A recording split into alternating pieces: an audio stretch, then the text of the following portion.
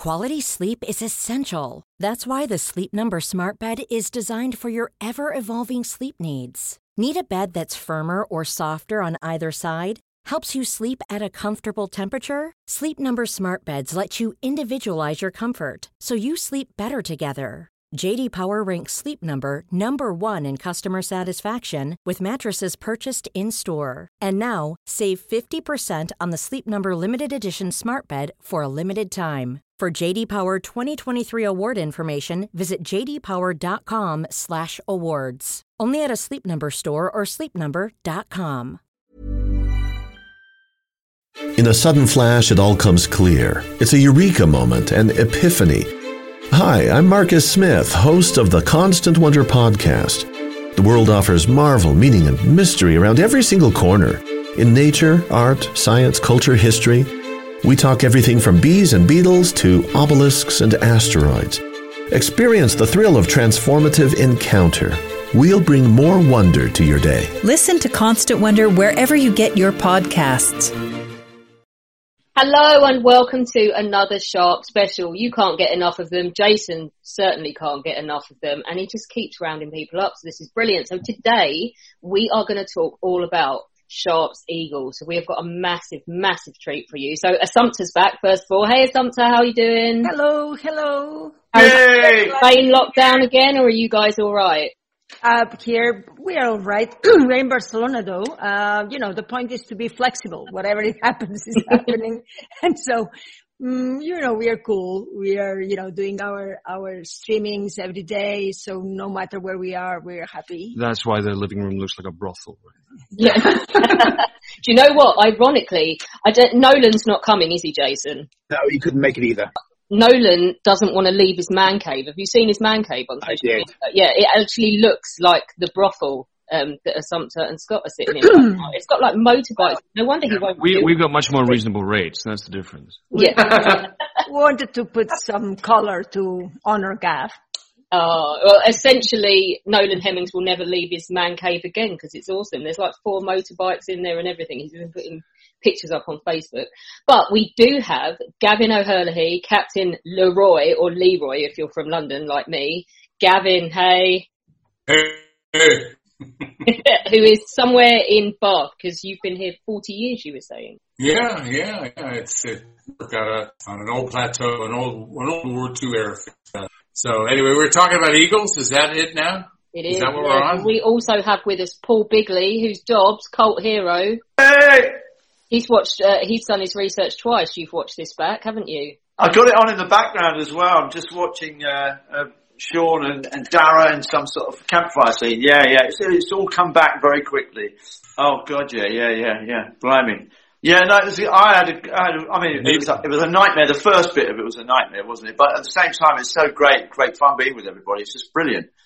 It's been brilliant. Like you say, Gav, it's just there's so many memories now. Whenever you see anybody, it's just like, oh my God, we got through it. Well, Russia, 1992, the memories alone, you can't not have them. I mean, walking those promenades into Yalta in the silence. Anyway, we did this extended bus trip, long bus trip. We got pulled over the road by some gangsters as well on the bus trip who checked us out, which is another aspect of it. But anyway, we took this bus trip and we drive through this poverty-stricken, kind of semi-Grecian land. All the way. We're driving for hours. And we're driving for hours. We finally arrive in a town called Simferopol. And here I am thinking, this is the grayest. There's nobody on the streets. There might be a pram walking. No noise. Gray. Yellow lanterns, separated by, 350 meters each. And I remember thinking, good God, it's like the end of the world. The end of the world. This is a country that's obviously disintegrating. Anyway, gray, just everything gray. We go into this gray hotel, up into these tiny little rooms with tiny little balconies. And I'm just looking out on this gray, dismal world. And suddenly I sit down on my balcony, I put my foot up, I decide to smoke a little. What was it? It must be Crimean Green. Anyway, Crimean Green. Anyway, sitting here, splitting this greatness, splitting this soullessness, splitting all of this. What a Wonderful World by Louis Armstrong. Beautiful. Was floating from above me. Somebody had the cool to set out in their room and put on this music and spread it out into the night. I've never forgotten that moment. That was so magnificent. But Gav, you know, the place may have been devoid of color, but you injected so much color into that short time you were there, bro. Believe me. Well, I think your shirt is catching up with me. Holy shit! Disappointed that Gav's actually American. I was hoping he was like an Etonian who was just Gav's American. Got on a molasses accent. Yeah, I'm American. God, I've been here now 40 years. Yeah. 40 years. You were hoping you were like an English public school boy who just put the accent. No. That was no. In fact, they're probably. God, I went to a wedding once. Of a bunch of English public school boys, and boy, I didn't slot there. That was not a happy couple of hours. I was, who are these assholes? Jesus Christ, what are they? Well, what everybody doesn't know is that actually Sean Bean did go to Eton, and it's all just been a terrible, terrible fake that he's been pulling the wool over everybody's eyes. There's a reason why he dies in every film. What's more, he went to RADA too. He did. Yeah, definitely a posh bloke. When I was watching yesterday, I was watching the scene at Dimmergy where Assunta comes out and surprises us all. And do you remember me and Paul Trussell used to go and make fires in a sort of boulder, underneath the boulders up the mountain? Do you remember that? Remember that, Pops? Oh, yeah. I remember you guys didn't know how to build a fire, but I mean, yeah, I remember it well.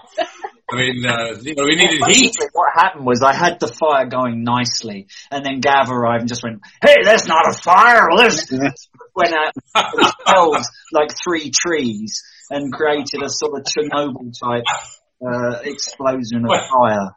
That is, of course, lovely Paul Russell. Hello. Hey, Paul, how are you doing? I'm all right, Alexandra. How are you? I'm not bad. So one of the chosen men is here. Marcus is in with us today. Marcus from Apsley House. Hey, Marcus. Hey, everyone. How you doing? Marcus is having a surreal moment because his girlfriend is downstairs watching Midsomer Murders, and here in the chat we have the lovely Neil Dudgeon. Hey. Where's Neil? Yeah, I'm up here. I've got it on this gallery view. It's like Celebrity Squares without the celebrities, isn't it? The most exciting addition for Marcus to this today is the lovely Michael Cochran. Oh, there was some epic bastardry going on in Sharp's Eagle, but surely none of it tops Simerson. Hello, Michael. Hello, and hello to all of you. Hello, Foggy. I can't stop laughing. Just you wait, mate. He has gone bright red. It shows he's a good actor, because I thought he was just so grumpy for his whole career, so it's nice to see him smile. Marcus, get it out of the way. Ask him to do it at the beginning, and then Michael, could you please give us some horse guards, please? Yes. I've got a cousin at Horse Guards. I've got a cousin at Horse Guards. I've got a cousin at Horse Guards. Oh. On those lines. Gav, hello. Hey. You were more Russian than the Russians. That's one of my abiding memories as well. You know, the Russians would sit down. Well, the Russians would sit around those big kind of, and boom, the first toast in 20 seconds, bang, gone. The next toast is 20 seconds later, bang, gone. 10 minutes later, the room's 5,000 miles an hour, 50 feet high. And you were the one, whenever we were hanging, you knew how to stay with these guys, and they loved you for it. Because you would go in there and say, hey, I could stay with these boys. And you could. But my God, the way they drank when they did those toasts. And that's one of my memories. Guys, weren't they? But you joined it. I mean, you were good at it. You know, you were the only one I could see who could actually stay with them. So that's another big memory. And that's enjoying an afternoon on the balcony. God, where was that? That's the Rossiya. Yeah. That was in the hiatus between Force Majeure being called and us leaving on that incredible plane and bus trip, which we must get into. They were putting the 5-gallon things of fuel into the wing? Yeah. and we were baking our cakes before we left. Yes. Boy. What was it on the bus trip? The breath holding contests in the back. I didn't get into you remember that? No. No, but there was a whole, that's one of my memories as well. I was sitting in the back of that thing with you and probably half a dozen others, seeing who could hold their breath the longest with a little help. Yeah, gotcha. Thank God somebody invented the iPhone. I was going to say, is this what people did before they had social media and stuff? Yeah. On this particular bus trip, Alexis, we were coming home. We thought the show was over. Paul McGann had gone out before us. All the exec producers, the director, the associate producer, all had left on the plane, leaving us alone. So we get on our plane about 5 hours late. And when we touch down in Moscow, we get on a bus to go to the Novotel. It's about 3 a.m.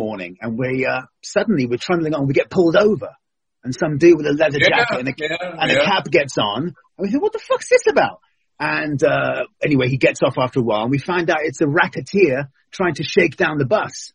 But was told, look, this is a busload of foreigners. You better not, mate. Well, I sat at the front seat. Oh, great. Tell us. He came on and I looked over to Irina who looked frightened. And there were 3 others in the car. It was a smallish car with 4 people in it. And these 2 got out. This guy got in, the other one waited at the door.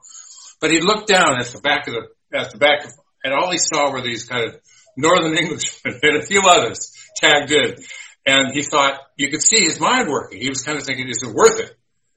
Do I try to shake down this group of people, or do I just say, fuck it, go on and let's move and go to the next bus or the next car or whatever they did? And he decided, looking down at that group of Brits, I suppose, with a few Spaniards thrown in and a Yank at the front, he decided not to do it. But it was a good 90 seconds where he had to think what he was going to do. Minute and a half, 2 minutes, and the driver was nervous, sitting in the front because he pulled over, obviously. So yeah, that was he was armed. I mean, this was serious. And that was on the 23rd of September, 1992, because I got my little file effects here. So that was almost 8 years ago to the day. But haven't we been briefed that people have been murdered on that route from one airport to the next, and that we should look out for these people? And then suddenly this Trabant, this tiny car, starts to ram the coach over to the side. Yeah. And the girl, I remember at the front, Gav, the girl, I was sitting right next to you. Irina. Yeah. She was so scared. She went white as a sheet because she knew that they were black market racketeers and that people had been murdered on that same route. They were local gangsters, yeah. Yeah. But I think possibly she mentioned that the people above them might not look, happily on the fact that they take their trade. So, blimey. Yeah. It was a scary moment because I could see that he was packing something in his chest as well. Yeah. Those of us at the front were worried, and you guys at the back were all going. And weren't there muskets on board as well? But, they took one look at Dara and thought, oh no. Oh no, I still remember in Lisbon. I mean, I remember I think Carcass and I left the restaurant. Yes. And we took off. And you guys, they were saying we want, like they did in Prague, we want $3,000. I mean, that was another job, but we want 3,000 for a meal that costs all 15 of you $300. And they brought in some of the local heavies. But they didn't realize that this is what you guys, you Northern Englishmen, do for fun. They were completely discombobulated. I mean, suddenly they burst out the door and went after these guys. And they all ended up, taking off because, you guys know how to do that shit. I mean, you do it for fun. So, the full story, Gav, is in my book, but I'll praise it for you. Okay, so they overcharged us by several hundred escudos, because back then it was Lisbon. And, we had Sano with us, so she was Portuguese speaking. She could tell that they had cooked the books. So after a while, and us plunking down as much money as we could, we got a bit bored of it, and we noticed someone had been sent we were in a basement, they'd been sent to the top of the stairs which went out into the alley in the Al Fama district to stop us getting out. And I had been arguing with my girlfriend at the time all night, so I was waiting to kill someone, just ready to just murder. You always were. I mean, that's I remember you and Asunta saved me one day. But let's go back to it anyway. So I ran up the stairs, yanked the guy out the way, opened the door, and there was a dude there with a knife. Oh. Before I knew what was going on, I had been shoved into the gutter, and Bino had come charging out, Rah! And the geezer fled like Usain Bolt up the alley.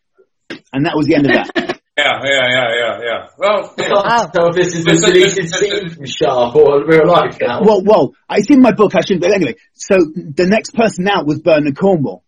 And he was grinning from ear to ear, thinking, my creation isn't come to life in front of me. It was beautiful.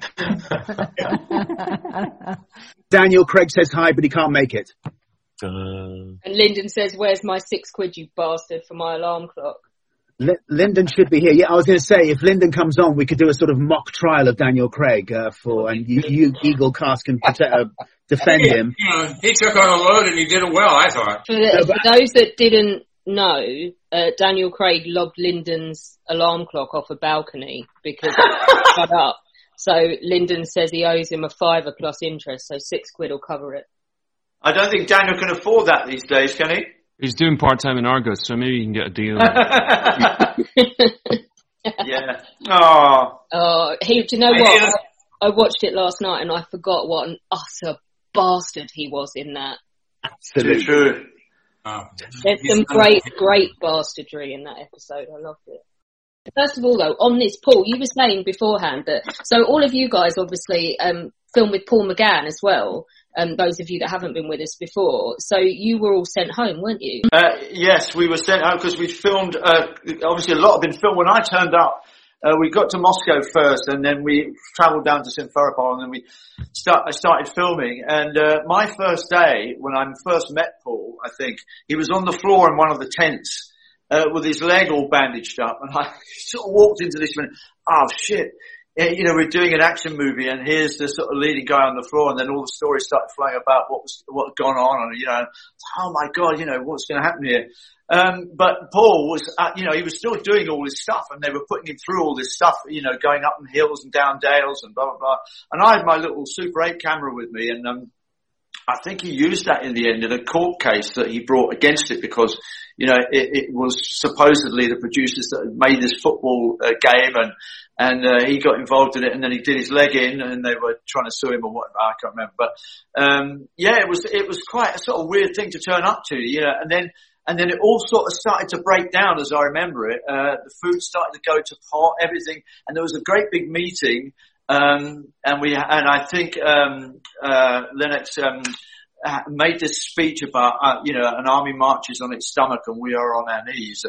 And then, it all disbanded and we all came home. I didn't know about the politics at the time, what was going on behind the scenes, but, and then suddenly, like I said, I thought that was the end of it. And then suddenly we were given a call about a week later saying, pack your bags because you're all going back. You got a new man, a leading man, and you got a new director. And it was like, well, Jesus, what happened? But we shot a lot of the same scenes. I think we shot, I remember, there's one scene we shot 3 times. The one with the apples where Neil sticks his sword in the apples. And we were in the same place with the same horses and the same setup 3 times. I think once with Paul and twice with Sean. I just made this like Groundhog Day, And because of budgetary constraints, also the same apples. Yeah, absolutely. But it's called the Torringe scene. Right. Oh yeah. They were going to use tomatoes or oranges. They weren't sure. And in the McGann era, they used watermelons, and it was. Do you remember this, Neil?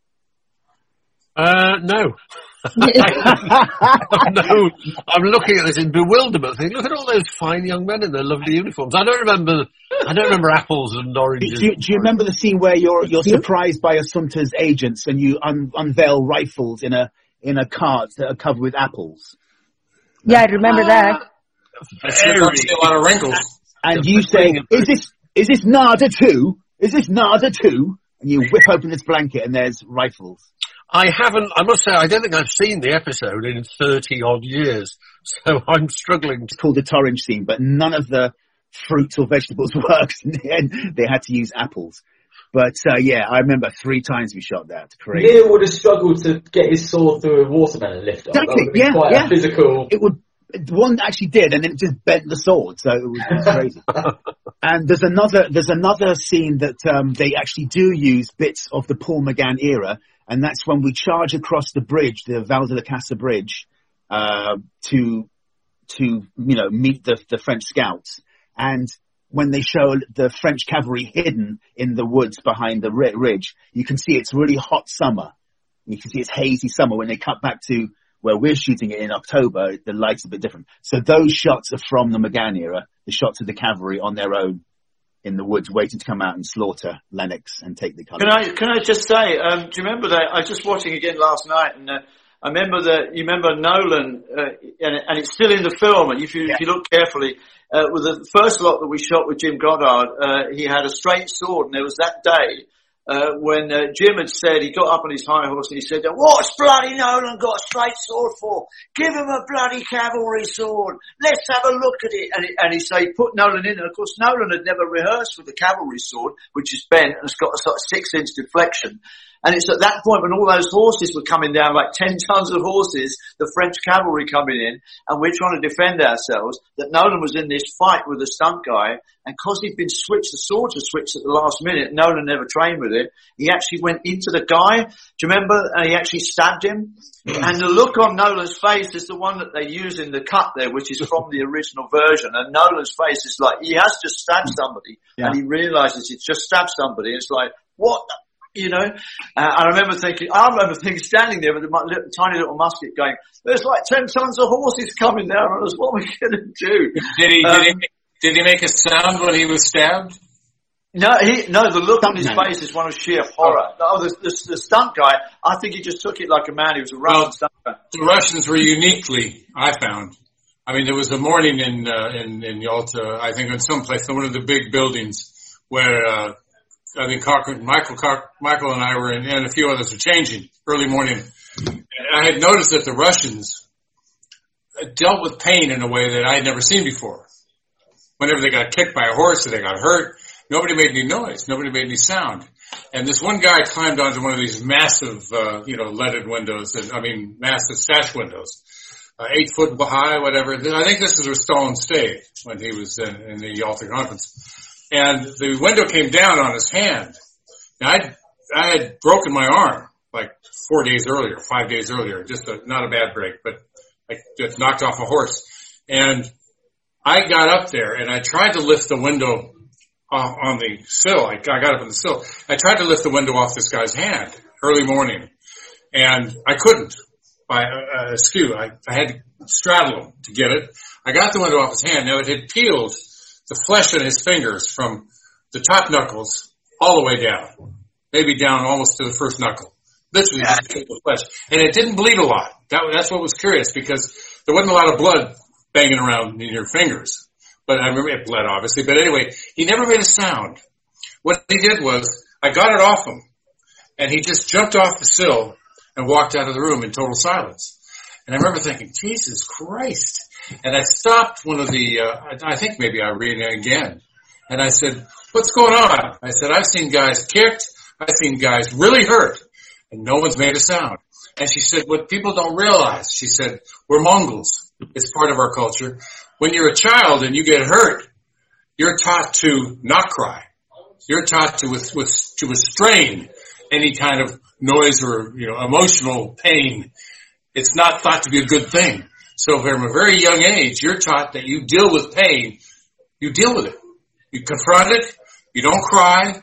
You keep it at bay. And those are the guys the Germans had to fight while they sang. Anyway, I remember that and thinking, Jesus, that it's a cultural thing. They really sound like modern day millennials, actually.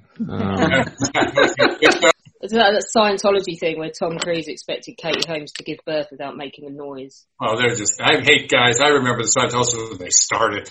They were nuts at the start. I mean, California, LA, Malibu, Santa Monica, 1960s and 70s. Oh man, they were crazy. Michael, hello. We had so many questions come in for you. Most of them revolving around what an awesome git you were in this In Sharp and how everybody absolutely loves what you brought to the role of Simerson. And Paul Herdman says, when you were first offered the part of Simerson, had you read the books in that? Because for a lot of the people that were sending us questions, they think that you got his part so perfectly right. They want to know how much of the books you used to do that, or was it just something you individually brought to the script when you read it? Well, I can't remember now, but I basically read the script and thought, well, this looks a lot of fun.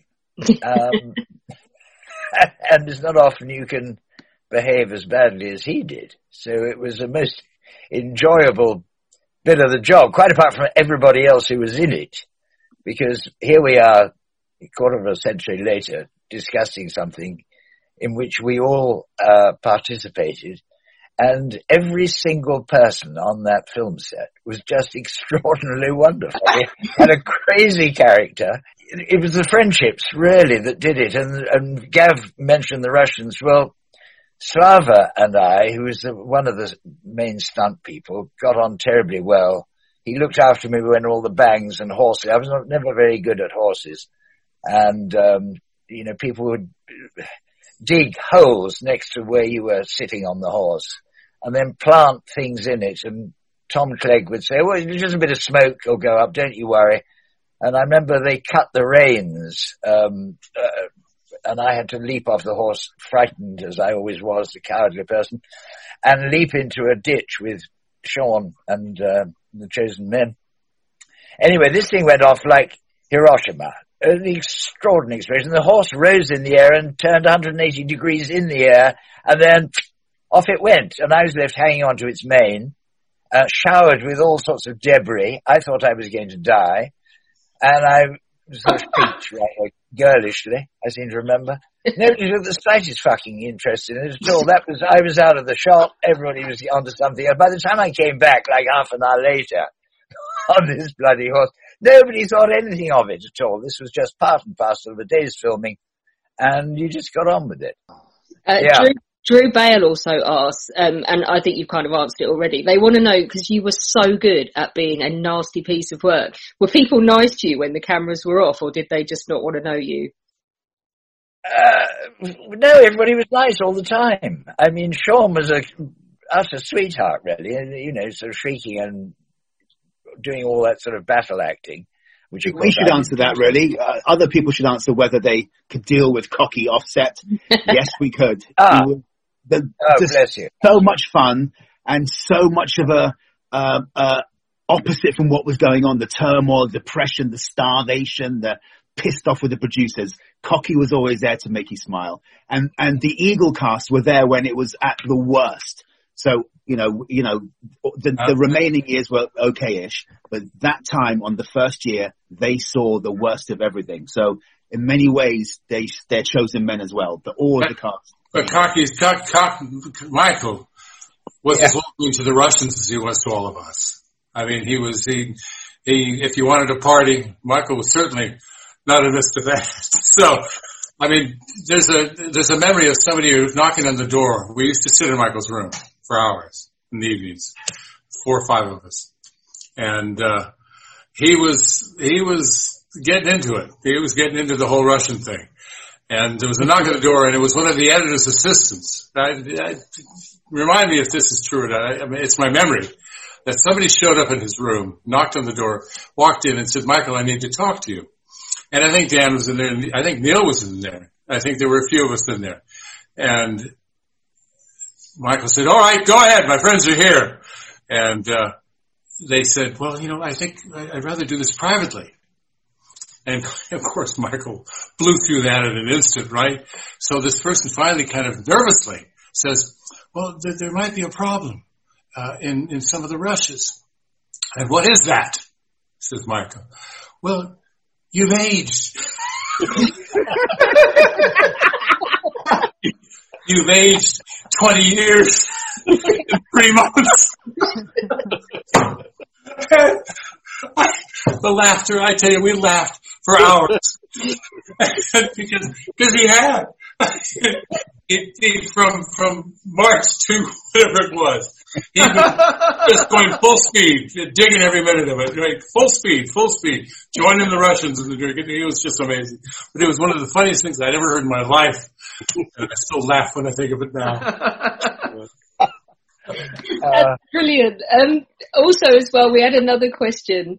David Brown, I love the way he's worded it. He says, he says, are you surprised to have lasted so long on the series without meeting a violent end? Outlives everyone, that bugger. Yeah, I was. Very surprised. I thought I was in and out, to be perfectly honest. One look at one of the rushes, I thought, well, that's me out of this. Pretty damn smartish. But no, I remember Tom Clegg ringing me up in the last one in India saying, we're going to be doing Sharps, whatever it was, Peril or something. And he said, and you're in it. And the surprise in his voice made me very surprised to hear it as well, you know. But he was a great character, and unfortunately we lost, you know, dear old Pete Postlethwaite, who was also a wonderful, wonderful villain. And I was just very lucky. It was one of the best jobs I've ever had because of the people, because of the character and all the rest of it. How many episodes did you do, Cocky? About 7, I think. 7? You did Eagle. You did Eagle. You did Sword. You did Regiment. Yeah. And Peril, right? So it's 5, I think, or 4. And Challenge. You didn't do Challenge, did you?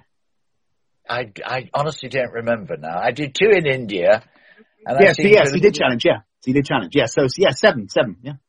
Can I ask though, Michael, didn't you end up being staked down to the ground naked? Was that you? That was deeply embarrassing day.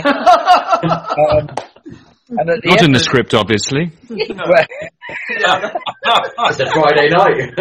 No chance to get a chubby going. One of the questions was, what did you do in your time off? So tell us, Cocky, what did you do?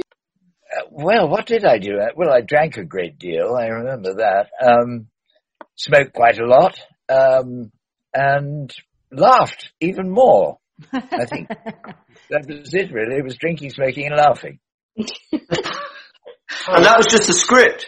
Well, at the end of the nude scene, having been staked out in immense heat and in front of everybody, and at the end of which Sean gave me a very small pebble. It was almost pea shingle, and said, "That's what your cock reminded me of."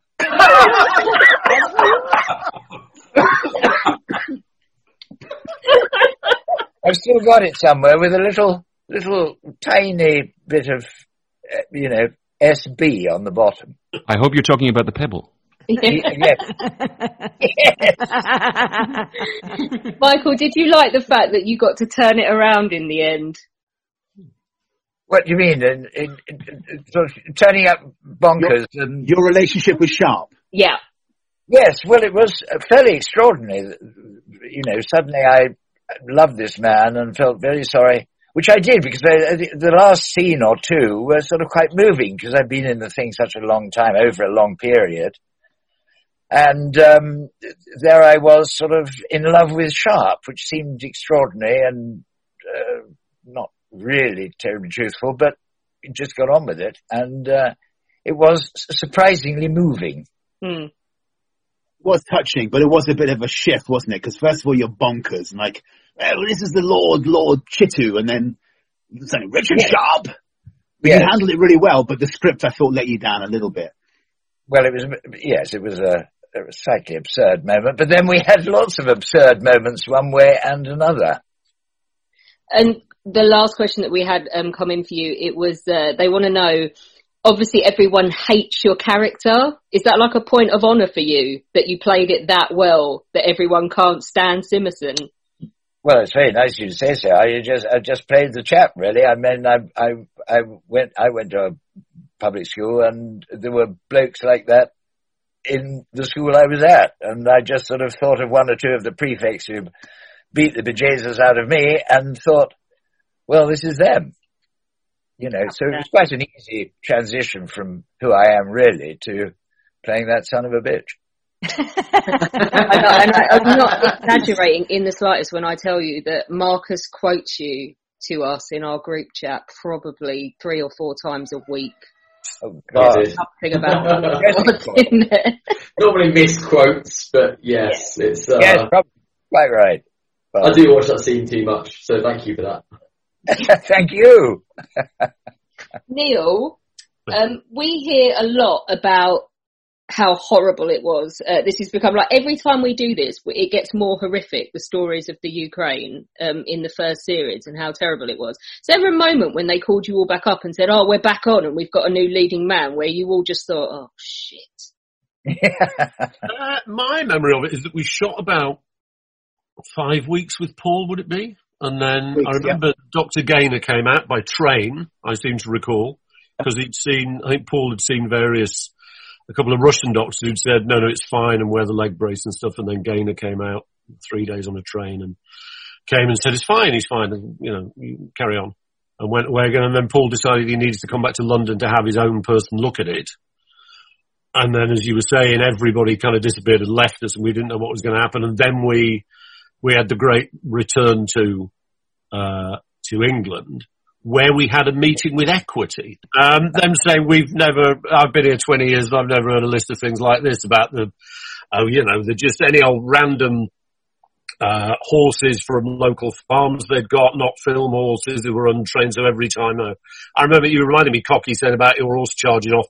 There was one scene I recall. I was sitting, being very bad on a horse, sitting on the horse, and I knew they were going to let off a big maroon right behind me in a big drum, a big explosion.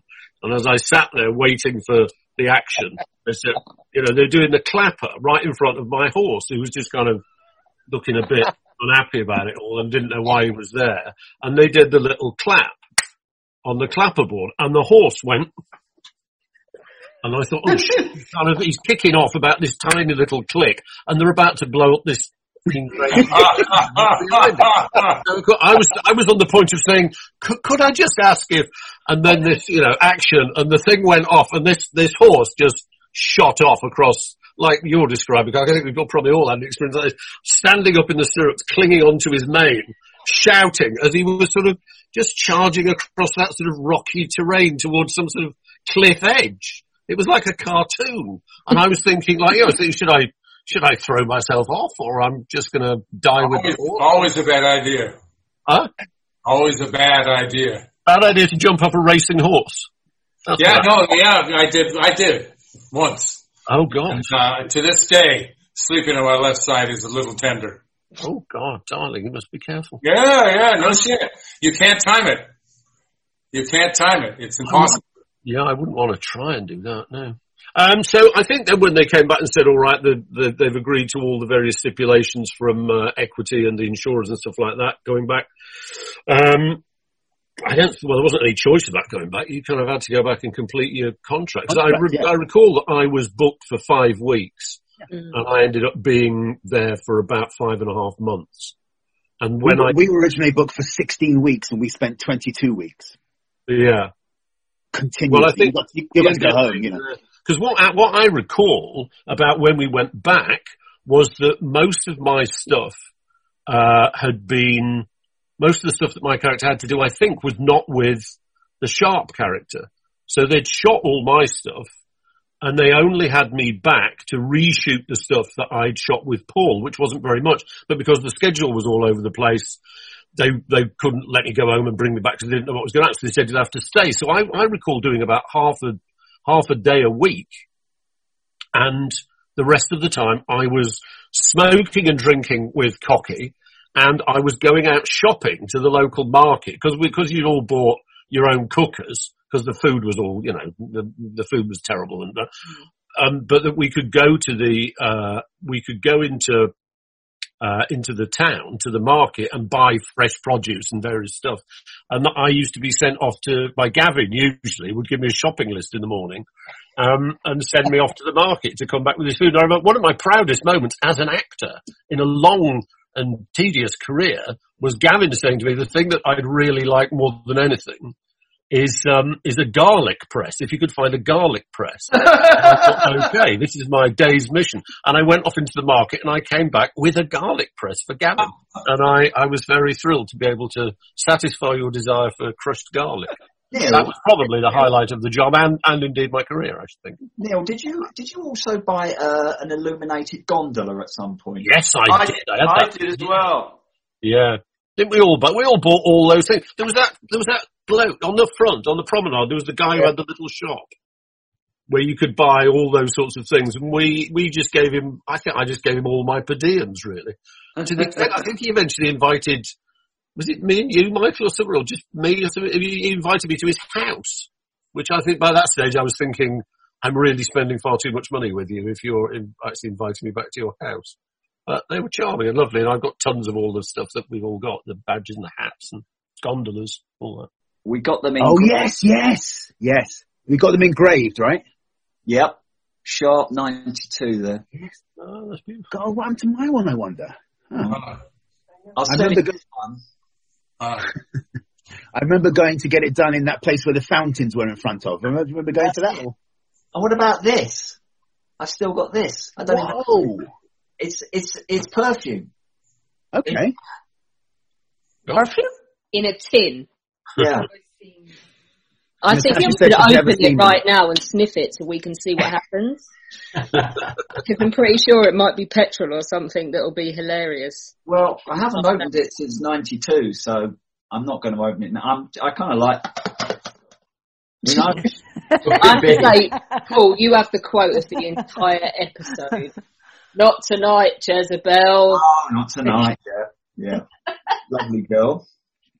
I prefer Paul's quote where he says, "Woe unto those who rise up and drink strong drink all day," or something. That one. Remember that one? I like the way he periodically wanders onto screen and just comes out with something like that and wanders off again. It's brilliant. Wandering is something I'm known for in the business. Do you know what? I have a question for Assumpta, actually, because I was watching it again this morning, and I watched some of it last night. Did you ever look at all the other women in it with their lovely, pretty dresses and things? I think you're going to say no, but did you ever think, I just want to be pretty just once? Well, I wear makeup and a low-cut dress. Well, I don't know. It was not my role, really. I love being with pistols and... Yeah. No, it's brilliant. I was thinking about it and I was thinking, no, she had the best female role in the entire thing. Yeah, I love it. I mean, I really loved it. And, that was also my first role ever, when I was 13, was being disguised as a man. So for me, it was a little bit of going to the roots kind of thing. And I don't know, I always like more to mingle around men and women, really. Yeah. But you had so much fun. Yeah, I was like, had also very great companionship with Sano, who the first year was the makeup artist, and we were cooking for a lot of people. I don't know if you remember, but, I had like suitcases full of pasta and rice and so I was also going to the market and doing all these women things for my men. But trying to line Michael's stomach for him in preparation for drinking with the Russians. Exactly. But I always wish that I was discussing with the director about trying to have more action scenes for her and less loving stuff.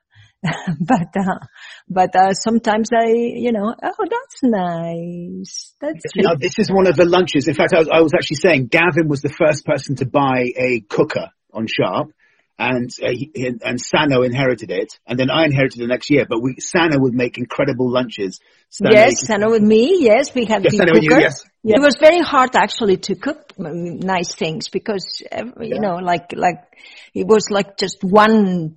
I don't know, one apple, there was very few things in the market. It was and they were very expensive sometimes. The vegetables was nothing. It was always hard to find, stuff. But, I never got ill. I always was drinking from the tap water. I was not really, taken by any of these, illnesses. But it was like my home. Really, it was nice. Go on. Speaking of illness, I still have a memory of David Troughton in the hallway outside my room, shouting at some medics because the illnesses were so extreme. People got really ill, and most everybody lost a lot of weight. Mm-hmm. And he wouldn't let them touch her with a needle. And he took out his Boots medical kit that he brought with him. And he brought out a needle from the Boots medical kit and said, "You use this. You're not touching with that." He was so frightened of the Russian needles, and wife was very ill. She was on the floor. She was being carried. And, but he was adamant. He was not going to let them go anywhere near her with that needle. That's my memory of David on the hallway. Gavin, can I ask a question? So there's one program that's like bigger in Napoleonics, or film, I should say, in Napoleonics than Sharp, and it's not Hornblower. It's Waterloo, 1970 film. Yeah. And obviously your father was a huge part in that as Marshal Ney. And we got a question from Kevin Fright asking what that was like growing up, and did it have an influence on Major Leroy? No. I was graduating from a school in Massachusetts when they were shooting that in Russia. And so I was kind of on my own, and I ended up in Southern California in a van, having the summer of 42 tied together with the year that the moon landing and Manson, all within a week of each other. So no, I was, they shot that. I saw it actually with him in Dublin a couple of years later when they'd finished it. And he was not a fan of Steiger. And Steiger was rather, expressive in Waterloo. And I just saw it some of the day, and it was good. Every moment was clean. It was full, clean.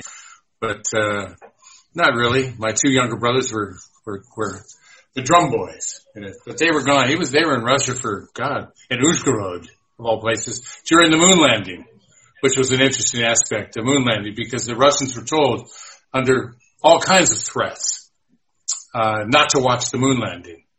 And Hawkins, I think, and Steiger, and my dad and a few others demanded, otherwise they were going to walk off the set. They demanded a television and the ability to watch it. So there they were in a place that kind of like where we were in Simferopol, watching on a television, and suddenly there was someone behind them in the hallway, and it was a Russian, one of the Russian makeup people. And he kind of whispered into the room, "Do you mind? Do you mind?" And they all turned around and said no. And before the landing, there were 40 to 50 Russians in the hall, in the rooms, crushed in there. Everyone wanted to see this. And they knew that they were doing it under, serious threats back then. You didn't mess with the Russian authority. And they did, just in order to see that landing. And my mother said years later, it was one of the more emotional moments of her life to see the need they had to be part of this. But anyway, that's that digression, I suppose. Yes. I'm a massive space nerd, so thank you though for that. That's amazing. Gav, that reminds me of the time in '92 when you came to Yalta and you hired a room at the Yalta Hotel to watch the election results, the '92 election results come in. Yeah, that's right. That's right. Yeah. You watched CNN all night to see Clinton win, I guess. Was it '92? Yeah, '92. '92, yeah, he did. He won. He won the next two, didn't he? Yeah. Yeah. But that's how dedicated, what's a dedicated Yanks your family are. And I remember another memory of that hotel was you could get Toblerone. Lots of stuff there. Ah, yes, I remember that. And I remember that when you got sick, and I got it eventually, and everyone got it. And when you got sick, you lost a stone in a hurry. And if you took Toblerone when you were recovering, if you were, say, 2 or 3 days into the recovery, or 4 days, or even 5 days, whatever, it would take a week to recover from this bug. If you touched the Toblerone to your tongue, you were instantly sick again. The Toblerone would immediately kick it back in. And I remember that. Toblerone was a no-no, although, it's a wonderful chocolate, but chocolate was not good with the Russian bug. So now I'm just thinking, hang on, Toblerone makes you lose a stone. No, Toblerone made you... I'm all there. I'm going to, if I have Toblerone, I'll lose weight. Lost the weight with the bug, and then as you recovered, if you got 3 or 4 days into the recovery, if you took Toblerone then, a piece of Toblerone, you would be sick again within minutes. That's my memory of it anyway. That's devastating. I was really hoping you touched upon a secret weight loss where all you had to do was eat chocolate. Yeah. You have to get Giardia Lambia, Alex. Just get that and you'll be fine. Believe me. I think is this right? I recall that when we were first out there and everybody was terribly ill, that it was August, I think, when we started. So wasn't it? It was really, really hot. In the rocky, mountainy sort of thing, and there was the water that we had was the company supplied a tanker full of water, like an oil tanker. The army. Full of the army. water. Yeah. And everybody got ill, throwing up and having terrible shits and stuff. And I never drank out of this water. I never trusted. I prefer. This is brilliant. Assumpta just drank out the tap, ate the food, and she never got sick. Never. Didn't drink out the water Bowser, which was anyway. Neil, go on. That's interesting. What are you saying? My memory is that John Tams had been particularly badly stricken. He was an early adopter and was particularly badly stricken. He was a very skinny man anyway and was wasting away. But he got some water from the Bowser to take back to when we came back. He took it back and went to see his doctor, who said, "Oh yes, you've been terribly ill." And he said, "I've got this water here. I think maybe this might have something to do with it. Can it be tested?" And the guy went off and he tested it. And when John went back to see him, he said, "Oh, that water you gave me, that's terrible." There he is, lovely man. He said, "Oh, this is terrible. I hope you're washing in this. It's full of awful, terrible things." And this was the water, and the doctor was kind of saying, "Oh my God, this is dangerous if you were washing in it."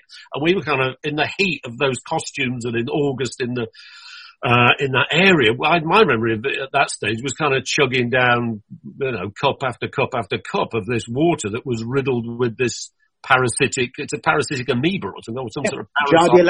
Giardia lambia, which does terrible things to. It does sound like an Italian football player. That's the curious thing. Sounds like someone Chelsea would sign to score goals. ever score again. I recall there was in the sanatorium Rosia. There was the enema became quite popular. The ladies there, the babushka ladies, the only help for this was to have a complete clear out, and that everybody started having enemas. I recall coming back from shooting one day, and Brian Cox had it and was very poorly and had been off, we couldn't shoot. And I was going back to my room, and I looked down a corridor, and I saw Brian standing outside his room with a little towel around his midriff. The guys would be outside the windows with their bin bags packed, try to sell them $5 for 50 pounds of pot. Beautiful building. And these guys had bullet wounds from Afghanistan. Almost all of them. There were 3 or 4 of these all who had their bullet wounds, and they would show them to you proudly and so on. So Afghanistan was a bad place to be a Russian soldier. Sure. We bought lots of stuff, didn't we, from those guys? I remember buying all the jackets, and the famous quote was after we had bought everything from them, the colonel came to Muir or Malcolm and was begging him, "Please don't let your people buy anything else from our men," because apparently the whole stores had been wiped out. The boots, the belts, the jackets, the bags. The bags, those heavy thin bags. Yeah. I got 3 of those from that truck through Poland. Remember we shipped a whole Yeah. I got a truck. Wow. Well, they all burned on the Green River in Utah on the ground. I had built a fire in one of those pits that they put up in the air, and I went down to the river to wash and clean, and that was with my family, and we went down to the river, and suddenly smoke started rising in the background. So those bags bit the dust. Some ash came down on them. That's history gone, dude. Yes. Quality sleep is essential. That's why the Sleep Number Smart Bed is designed for your ever-evolving sleep needs. Need a bed that's firmer or softer on either side? Helps you sleep at a comfortable temperature? Sleep Number Smart Beds let you individualize your comfort, so you sleep better together. J.D. Power ranks Sleep Number number 1 in customer satisfaction with mattresses purchased in-store. And now, save 50% on the Sleep Number Limited Edition Smart Bed for a limited time. For J.D. Power 2023 award information, visit jdpower.com/awards. Only at a Sleep Number store or sleepnumber.com. Hi, I'm Daniel, founder of Pretty Litter. Cats and cat owners deserve better than any old-fashioned litter. That's why I teamed up with scientists and veterinarians to create Pretty Litter. Its innovative crystal formula has superior odor control and weighs up to 80% less than clay litter. Pretty Litter even monitors health by changing colors to help detect early signs of potential illness. It's the world's smartest kitty litter. Go to prettylitter.com and use code ACAST for 20% off your first order and a free cat toy. Terms and conditions apply. See site for details. Yes. I've got a really interesting question for Paul, actually.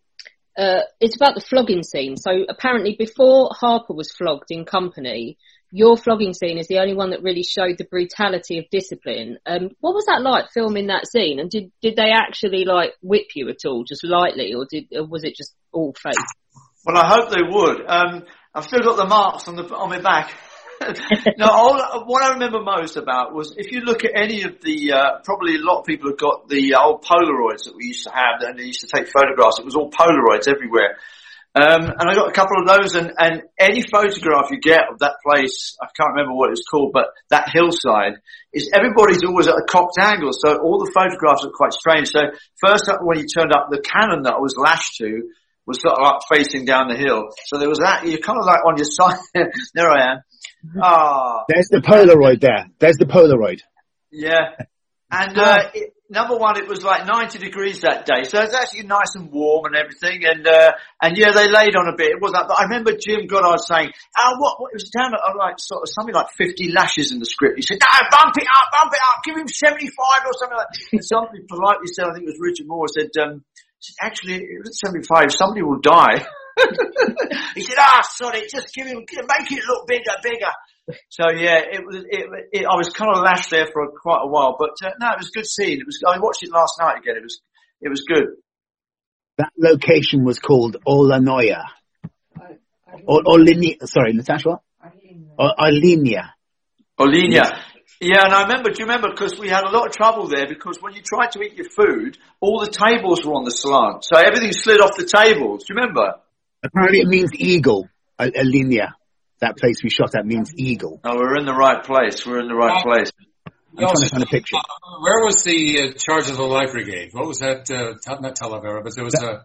No, it was in... we drove through the lane, the road to a location, went through. Yeah. On the way to... It's near Sevastopol, and it's a place called Inkerman, basically, near Inkerman. That's where we met. And the costume guy on the show, whose name I can't remember, he was John Marlowe. Yes, I think so. But he said to me, as we were going to head back, he said to me, come on, jump in with me. And I went in with his car. And as we drove, because I mentioned something about the battle, and we drove, and he stopped the driver, and we got out and stood. And the redoubts were on either side. And we were at the top of the hill. And he said, that's what they wrote up. And I remember thinking at the time, son of a bitch. Now that I love history, obviously, but it was just a wonderful moment, because those 600 ran up. It was a sharp incline. They were riding up a hill into the guns, and the guns were on both sides. Anyway, I just remember that moment coming home. We had an interesting question come in about the horse work. I want to ask Michael this one, because he's just fessed up to being terrified. Because they want to know, did you have doubles for any of the horse work, or did you just have to suck it up and do it, even if you didn't really know how to ride? I had to suck it up and do it, yeah. Yeah, I think so. But I was helped enormously by this wonderful Russian stunt guy, Slava, and his then wife, who became a girlfriend later, Tom Clegg, and I've forgotten her name, but Zulia. Who? Zulia, that's right, yes. And they both looked after me terribly well, and there's a lovely horse called Britta. And when they asked me to begin with what sort of horse I'd like, I said I don't mind as long as it isn't too lively, preferably a dead one. But the horse Britta was just beautifully managed by them both, and the sweetest animal I've ever sat on. Scott and Assunta have a lovely story about their horses and how. Oh, God, I think you should talk to. Well, nothing. It's very interesting you talk about it sort of being a public schoolboy, because I actually got the job by pretending to be a public schoolboy. I'm from Leith in Edinburgh, so when I turned up on set, I was afraid that somebody was going to go, "You're not a public schoolboy. Get off of here." And the funny thing is that Michael Cochrane, I did my very first professional acting job on telly with you, and No Job for a Lady.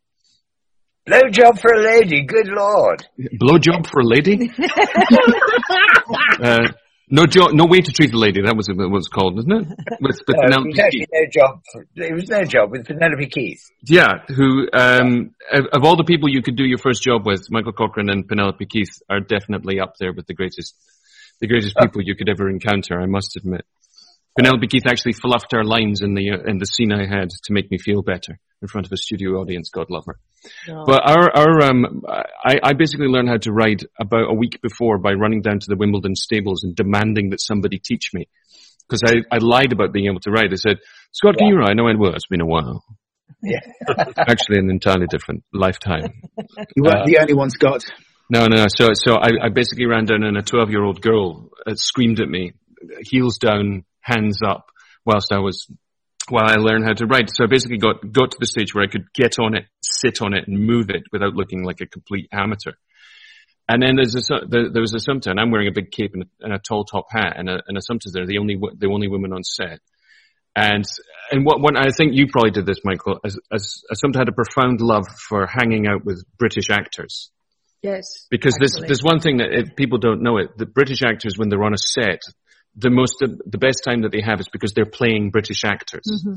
Is that we love that whole British actor thing that we have going on. Not taking it seriously, It's an absolute delight. Play. And what happened was my horse, who had one eye, was a little frisky, and he had the hots for Assumpta's horse. So that was the first time that we met. That was the first time that we met, and I was still desperate. Is that like horse like Ryder?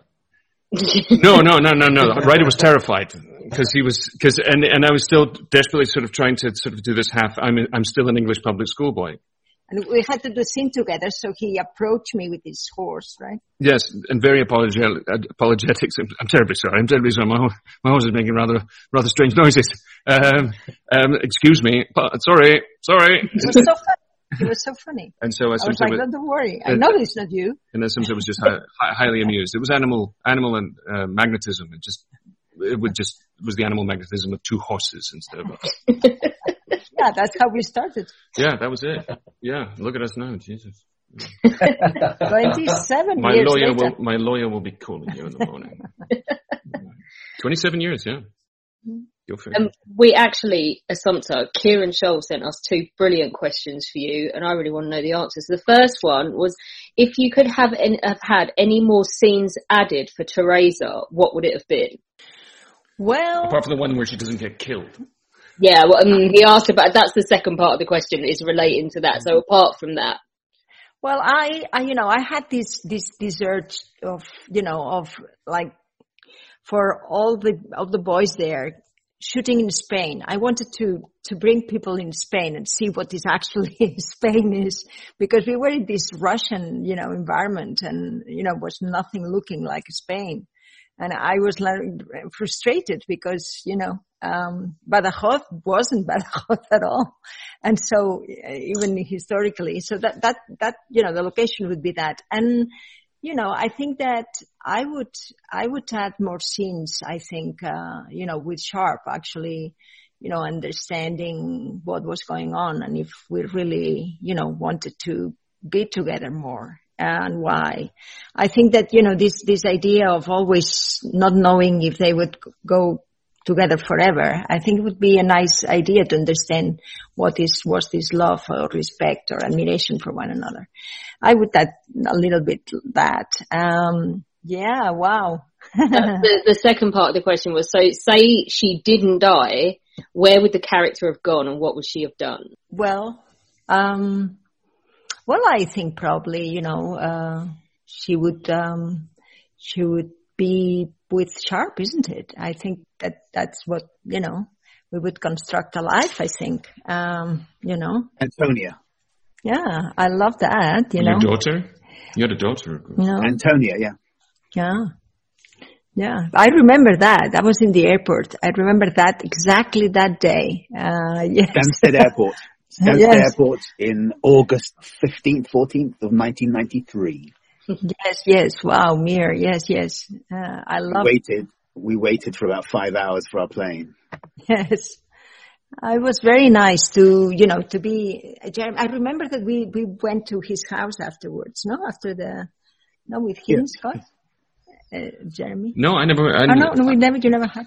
I never met the man. I love how he was speaking. It's not British accent thing. Darling. Just because I can't remember everybody's name, that's why everybody's called darling. Yeah, perhaps. Of course, darling. Here's your first night at work on the second series, Assunta. Oh yeah, I remember that too. I loved being there in this, in this environment. I remember that. Is that Linton's stunt double kneeling down there? Yeah, they had to put stubble on him. That was Helen Khamova's son, Ilya. Remember Ilya? He helped us with the costumes. He got fetch and carry and stuff. He was a little kid. The Russian costume lady's main son. And a few years later, he showed up in London, very surprisingly, knocking at my door asking for money. Wow. Yeah, it was so freaky. I mean, Wow. I had a lot of, visitations from Russia, but this one was pretty freaky.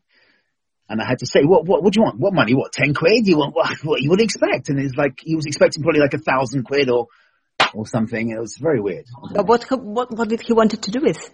Oh, well, I don't know, to survive in London, to buy drugs, to buy a Sharp box set. Who knows? That's not enough to buy a Sharp box set, you know that. No. Especially not these days. I think one of the things with Assunta is that you're tough as nails. You're tough as nails, and you exude that, and that's what's sort of perfect casting for you is Teresa, because you are not a shrinking violet. You are hard as hell. But it was really, I don't know, I didn't have any casting at all. I mean, they just called me and I went. Yeah, I know, but if you look at your previous films, I mean, you in 90% of them, you're killing people. You're stabbing them, you're shooting them, killing them. Sometimes you're having sex with them, then killing them. I mean, sometimes you're having sex with them and then you kill them while you're having sex with them. I mean, it's just, And there are a couple, Gavin, you've got so many roles behind you other than Sharp, and a lot of people ask, what was more fun, Sharp with Sean Bean or Val Kilmer and Willow? Sharp's was unique for me. Sharp's was unique. Willow was great fun. I like horses. Even though, the horses in Sharp's, I got knocked off, and I was shown 3 days later that it was actually one of the Russian horsemen in a battle scene had driven his horse into the chest of my horse. And I thought that I just fell off. So I was pretty embarrassed about that because horses are swirling and turning and moving. But I was actually rammed. And the story to that is that I was then swept across Yalta to a hospital. And because I landed on my wrist and arm. And I met they had a glass block entranceway. It was so poor, Russia. The poverty was extreme. Ukraine, Gav. Ukraine. And, they took me in and there was a doctor in a desk with a single light bulb, bare light bulb in a room hanging. And we began to talk and he was thrilled to have met an American. And we began to talk about different things and obviously Russia was changing at the moment and he took me in to have the x-ray done. And I remember sitting there and this very old x-ray machine was like shifted over toward me. And he gave me a piece of lead that size, maybe 3 inches square, 4 inches square to cover my nuts with. Normally, you're given something a good football, right? On your nuts, right? So I remember I'm holding this little tiny square over my nuts, thinking, "Is this going to do anything?" And then looking at the date on the X-ray machine, it's Wisconsin, 1947. So it must have been one of the first X-ray machines ever. So anyway, that's another memory that abides by me. So, but no, no, I had a ball in this thing. Well, do you remember, Gav? I was having a rough ride, and he was. I mean, one of the interesting things with that was that there's a scene where I had to speak to the little guy in the cage, or Val in the cage. And Val had split the set because he was having a fight with Lucas over the toys that they sell and make fortunes out of, and he wanted a piece of that. And so I had just been knocked over by a horse. I had a horse back on me. It rushed in. When we were shooting that film in New Zealand, the horses were pulled out of the fields in the winter, and they didn't like it. And I had to ride a gray. And the one that I had was spun back on me and came back on me and landed on me. And so I had to block up my nose because it was bleeding, and Lucas and Ronnie said, I've known Ronnie since I started. And, Ron Howard? Huh? Yeah. Ron Howard. Yeah, from Happy Days things. Way back. Ron Howard, yeah. Very, very smart. For me anyway, in LA. But anyway, I remember that we're standing there and they're all freaking out because there's no way to shoot the scene. Val's not going to come. He's pissed off. He's gone off. And Greg Powell turns to me and says, and he bends down and he says, get on my shoulders. And I'm maybe 215 at the time, 210. Greg's 270, 280. He picks me up, stands me up on his shoulders. And I turned and I suddenly realized what he's doing. And I turned to one of the guys and I said, give me a rope. Give me anything. So a guy threw me a piece of rope. And so I hung this rope from my hand as if I'm holding the reins of something. And we played the scene with Greg doing this.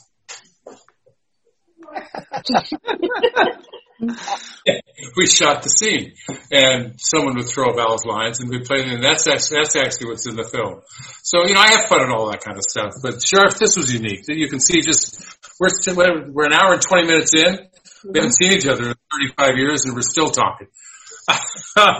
John Fairbairn, actually, you mentioned Happy Days. I have to ask you, I loved watching that when I was a kid. If they'd have, John Fairbairn wants to know, if they kept your character in Happy Days, do you think your career would have been different? No. I pulled out. Okay. I asked out after the first half. I didn't understand a goddamn thing about it. I didn't understand the humor. I didn't want it. They sent me to college, to university in the first show. So I was going to be, paid. I was on a contract, 7-year contract, 11 of every 13. And I was going to be paid, but I was going to have to sit around for 3 or 4 years before they could think of what to do with me because, once, Henry did, kind of went, did that, he was going to be the focus. Yeah. Everybody knew that. And they had focused on too many others. I was going to be just sent off into Siberia for years, and I didn't want to do that. So I asked out, which pissed off the writers, but no, I was glad to get out of it. Mm-hmm. I have no regrets about that one. By the same token, Gav, Leroy is in all of the books. He gets killed in Sharp's honor, which is quite far in. So, you should have been in all the Sharps, really. Yeah, that is Henry Hugh Watkinson said. Were you hoping to get a call to go back? Spoilers, Jason. This guy, Greg Powell, one day, because when that horse backed on me, they had to find another one. And that's the one I dove off of, which I shouldn't have. But I went up to the stables and Greg had another grey that was pissing them off because they don't like it. It's wintertime. They don't want to be brought in and put under some kind of, weird control and stand in front of 800, people, many of them little people walking by with guns and things glinting and explosions in the distance and all. Anyway, this horse was the horse did with the horses that know what they're doing. They drop the head to the ground. They come up fast. Then they do it again and they come up faster. And on the second go, they get you. And they just knock you back. They knock the shit out of you. And you go back with them. And this horse, the first one, came down on me. And kind of on and slid off. And I was big enough and I got lucky. He didn't do any damage. But the second one, Greg was there. And this horse is giving him trouble. And Greg stepped off in front of him. And Greg's uncle sparred with Joe Louis. Greg comes from an East London family. They're all fighters, all boxers. Greg, all 280 pounds with big fists, right? Just went whoomp right into the neck of this horse. Well, I got to tell you, this horse, it was like you hit it with an electric shock. He just went choop for about 5 or 6 seconds. Then Greg said, "Okay, get on him now." And that horse was sweet as pie from that moment on. And I thought, oh God, that's how you do it? And Greg said, yeah, so anyway, I can keep on. So that's it. Yes. No, I love this show and I'm talking to these guys because the memories are so strong and so wonderful. And it was so crazy. And Russia back then was like you went into some kind of mad, surreal world where there were no rules. And it was unique from that. Ukraine, Gav. Ukraine. Oh, whatever, Ukraine. All right. But do you remember the nickname we had for you? Poplito, remember? The nickname we had for Gav when he fell off the horse? Oh, no. I only remember Horse. Yeah, Horse. That was his nickname, Horse. Yeah. Horse, yeah, exactly. Horse. That was your nickname, Gav. Remember? Horse. That's more British logic for you. After you fell off and broke your wrist, you were named Horse. Oh, really? Yeah. All right. Were you ever hopeful that they'd ask you to come back and do more? Not really. I was working a lot back then, and it was a wonderful experience, wonderful job with a group of wonderful people, as Cocker said earlier. It was uniquely wonderful. There were a couple of people that I'd rather do without, but for the most part, this was just a wonderful experience, and in a land where fences were tree branches jammed into the ground, and you'd drive through a village at night at dusk, and you'd see a single sky dish at the end of town with a generator fired up, and the entire village is watching Dallas. This was unique. This was the experience. We tried to get a sky dish put in at the Rossiya, but the sky footprint only went as far as Yugoslavia, so we couldn't. We almost had football, yeah.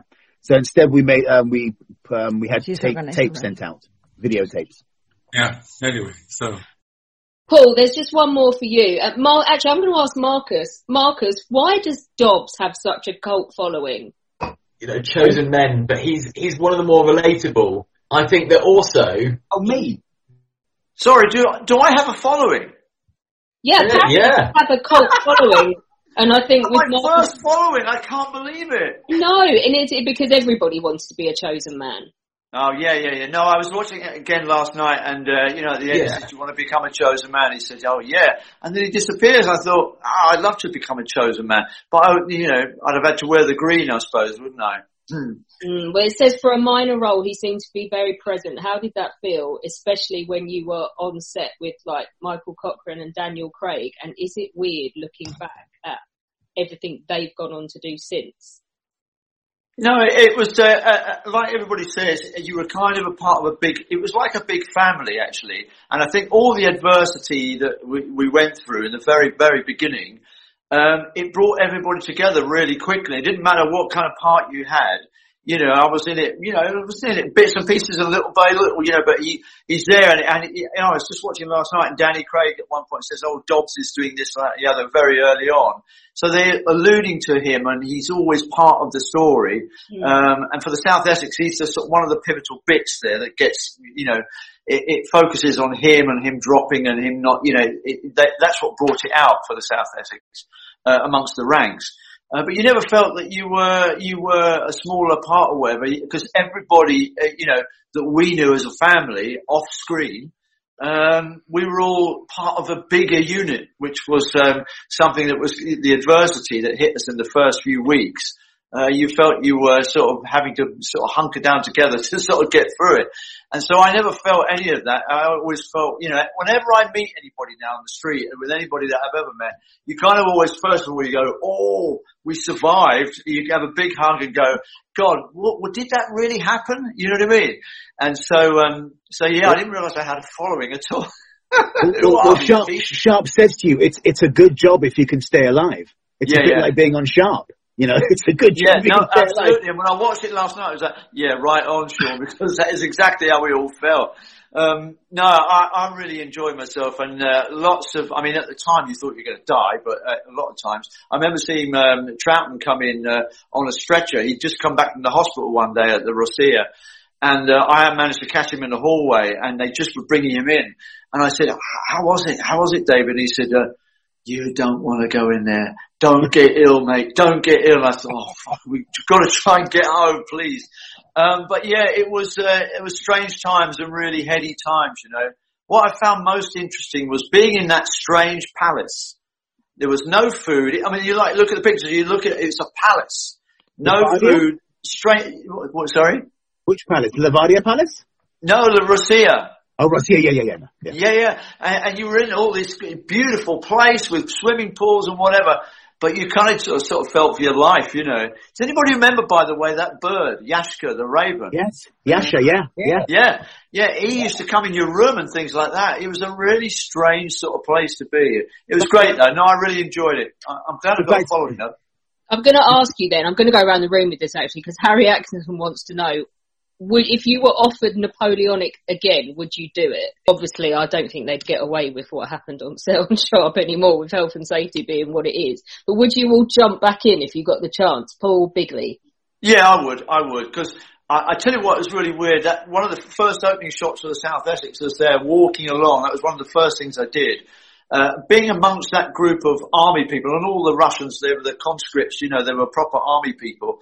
But I remember feeling when they were playing the drums and the flutes were going and all that, and you kind of felt, why would anybody go and do this? Musket balls were that big, they were an inch wide. If you got hit by anything, you were dead almost instantly. But I remember thinking, actually, I can understand why people sort of left Britain to go and fight in other places. Yeah, it suddenly became romantic, you know what I mean?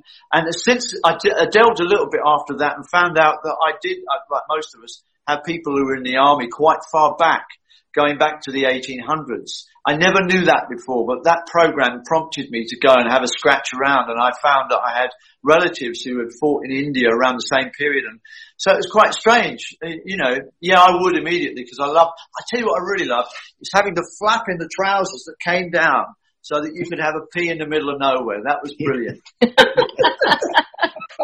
Jason, I know you'd jump back in. Well, I did every time. Even 2 years where they said, Jason, we can't give you any more pay, and if you don't answer now, we'll get someone else. Twice I got that said to me. Deep into the show. 3-4 years into the show. No. But I stuck with Russell, it. would you go back? Because you didn't go back. Would you go back now?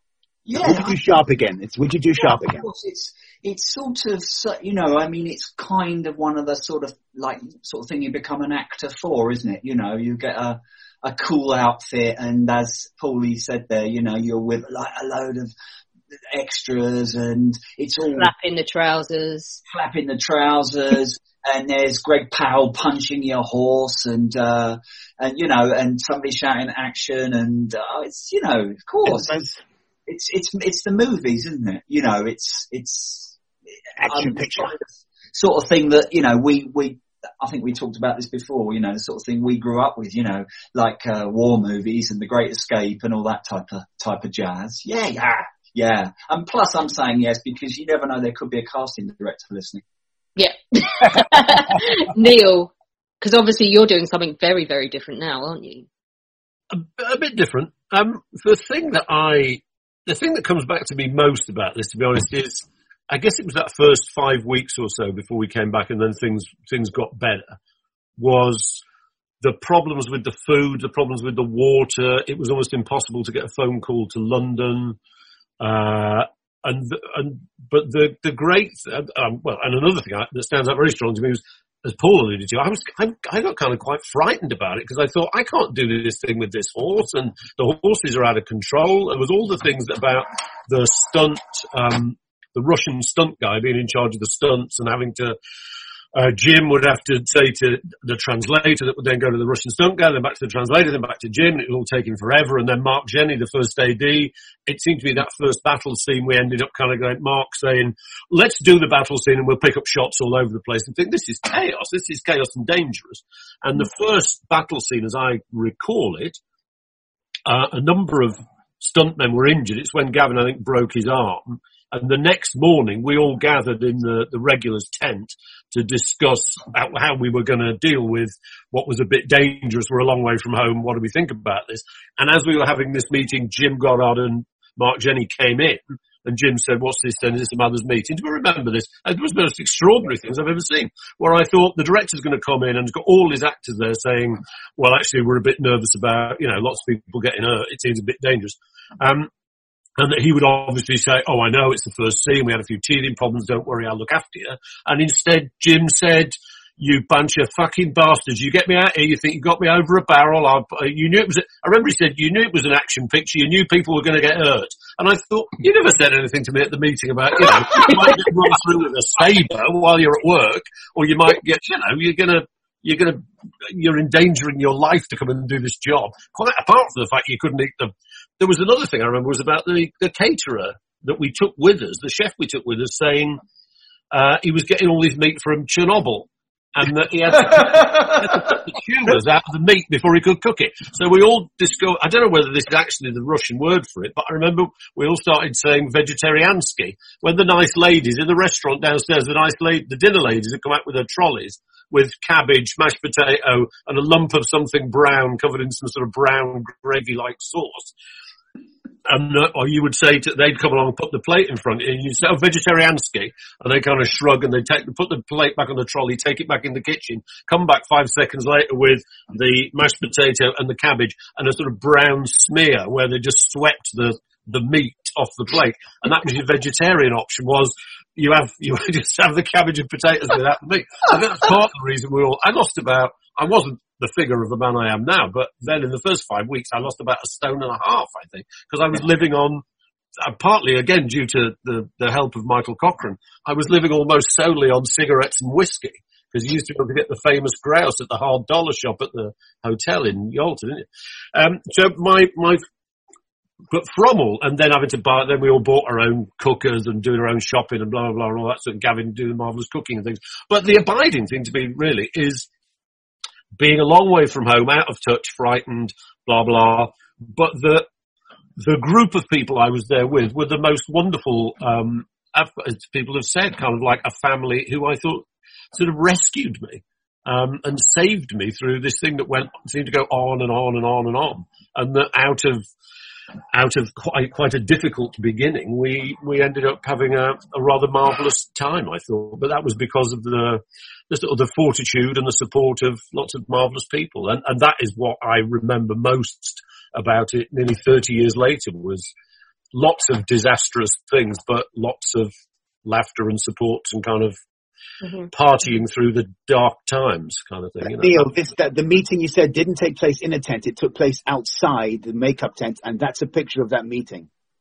No, that's not the meeting I'm referring. I think that the meeting. This is one where you told Paul, we can't go on with this. We've got to stop. And I think Dara is in the picture somewhere there. And this was a meeting outside a tent where you all said, "Look, we've got to do something about it." I think my memory of it is that the night after the first part of the first battle scene where Gavin broke his arm, we were all a bit concerned about it. And that night in the Goat and Balalaika, we were talking about, what we're going to do. This is a bit worrying. We only just started this thing. There's like loads more battles, scenes, horses and stuff. What we're going to, my memory of it is that we decided then that us guest ones would come from our tent to your regulars tent, and we would have a meeting the next day to kind of decide who's going to go and speak to Muir or Malcolm or somebody about, we have concerns. How's this going to work out? And that we were, my memory of that meeting is that we were inside your tent for that meeting, and then in came Jim and Mark. This obviously looks like another group of people listening to Brian. This was definitely a meeting about something to do with, like, we've got to stop. So, I do remember it. I remember it like that, Neil. And it's the first time I've remembered it since you've said it there. That I remember sitting in that tent with the dim light and everything, and then Jim and Mark Jenny just coming in very quietly, and then him saying that, which is why for me it was strange, because I know I learned a lot later on about certain parts of the politics that had happened behind the scenes that I didn't know about. And so when there was a moment where I was kicked off set because we were on the top of a mountain somewhere filming, I can't remember what it, and there was a big setup and things were coming to a head in the first part of it, and Jim had been shouting at Ivan Strasberg to move these really heavy cameras up and down, and I think he said, "God, and everybody had been out on the lash the night before, and so probably a few people were sort of hungover, but Ivan was doing his job and sort of carrying this camera around. I remember thinking, bloody hell, leave him alone. And everybody was a bit tense, and eventually he shouted at Nolan, saying, "Nolan, where hell's Nolan?" And Nolan said, "I'm here." He said, "Right, get in the shot." And then he said, and I was standing right behind Jim, and I got on with Jim, and Jim said, "Dobbs, where's Dobbs?" And I said, "I'm here, Jim." And he said, "Right, get in fucking shot." And I said, oh, for God's sake. And he said, "Get in the shot and shut up." I said, "No, you shut up." And he said, "Right, get off my set." And I thought, oh, come on. At one point I thought, well, I've got a brown vest and he's got a shooting stick, so who's going to come out better? I really thought that. I thought, it's going to come to it. We're going to have a fight. But that was the moment he said, and the third came to me and said, he really wants you to get off. You're going to have to leave the shot. You're going to be out of the scene and you're probably going to go home. So I went down the mountain in this truck thinking, that's it. It's finished for me. I'm over. I'm out of here. But I wasn't particularly perturbed because I thought, poor buggers, everybody's going to stay in that maelstrom. But he did come up to me later. There was an organised meeting later outside one of the balconies and the thing, and he wanted me to apologise. And I said, "Look, Jim, my problem with it was that he was having a go at Ivan. And Ivan and all the crew were lugging all this stuff around. I thought it got to a point where you thought, this can't go on, but the politics that I learnt later was that I don't think he wanted it to go on either. That's what I felt.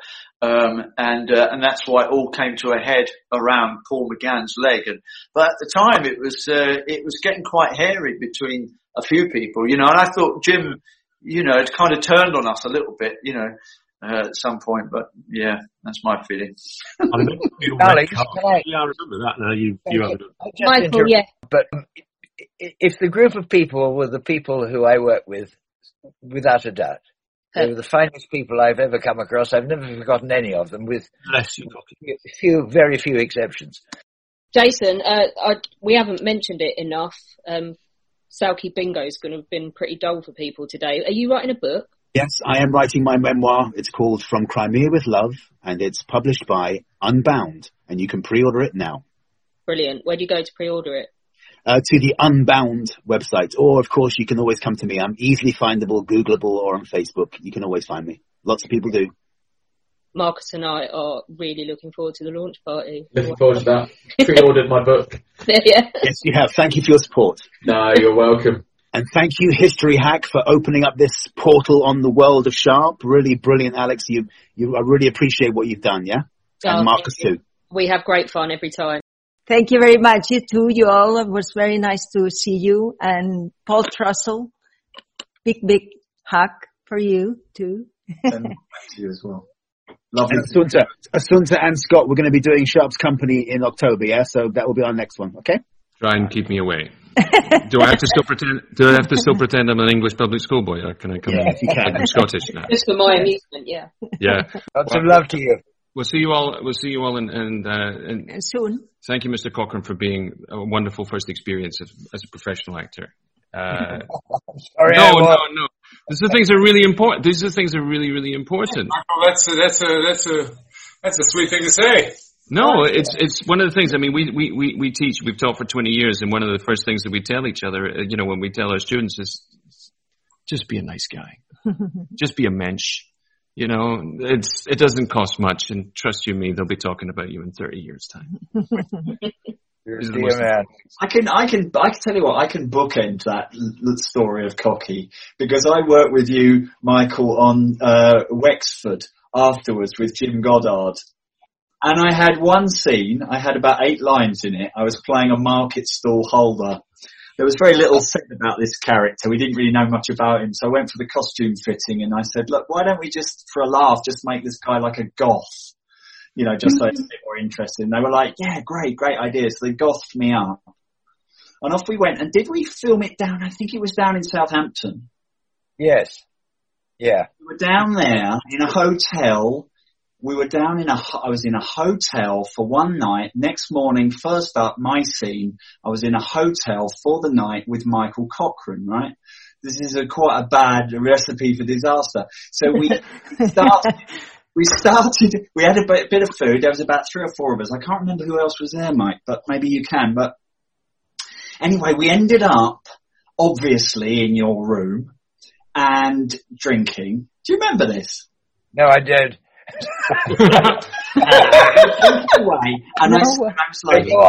It got to about midnight. I was like, look, I'm getting picked up at 6. I probably ought to go. And you were like, no, have another drink, darling. And all this.